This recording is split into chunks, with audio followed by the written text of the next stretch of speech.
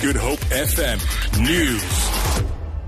Trade Union Solidarity has served former SABC Chief Operating Officer Hlaudi Motsoeneng with papers to cover the costs of the lawsuit between him and the so-called SABC 8. Solidarity acted on behalf of the journalists in their lawsuit against the SABC. Solidarity is now approaching the court together with Trade Union Bimawu to hold Motsoeneng accountable for the two unions' legal costs. Solidarity's Anton van der Bill.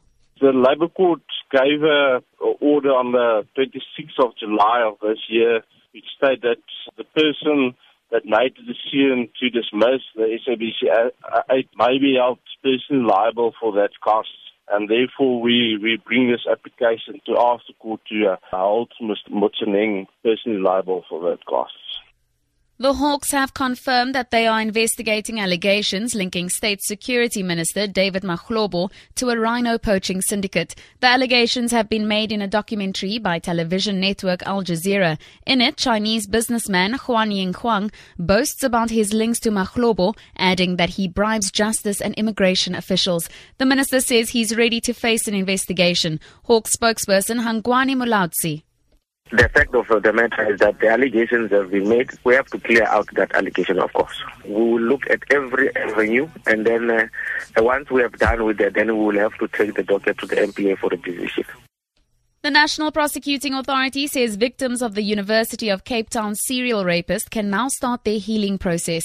The 43-year-old Patrick Hlomane was sentenced in the Western Cape High Court to 9 life sentences plus 108 years of direct imprisonment. He was found guilty of rape, kidnapping, assault and robbery. Hlomane was arrested in March this year after committing the crimes near the Rhodes Memorial in Cape Town. NPA spokesperson Eric Ntabazalila.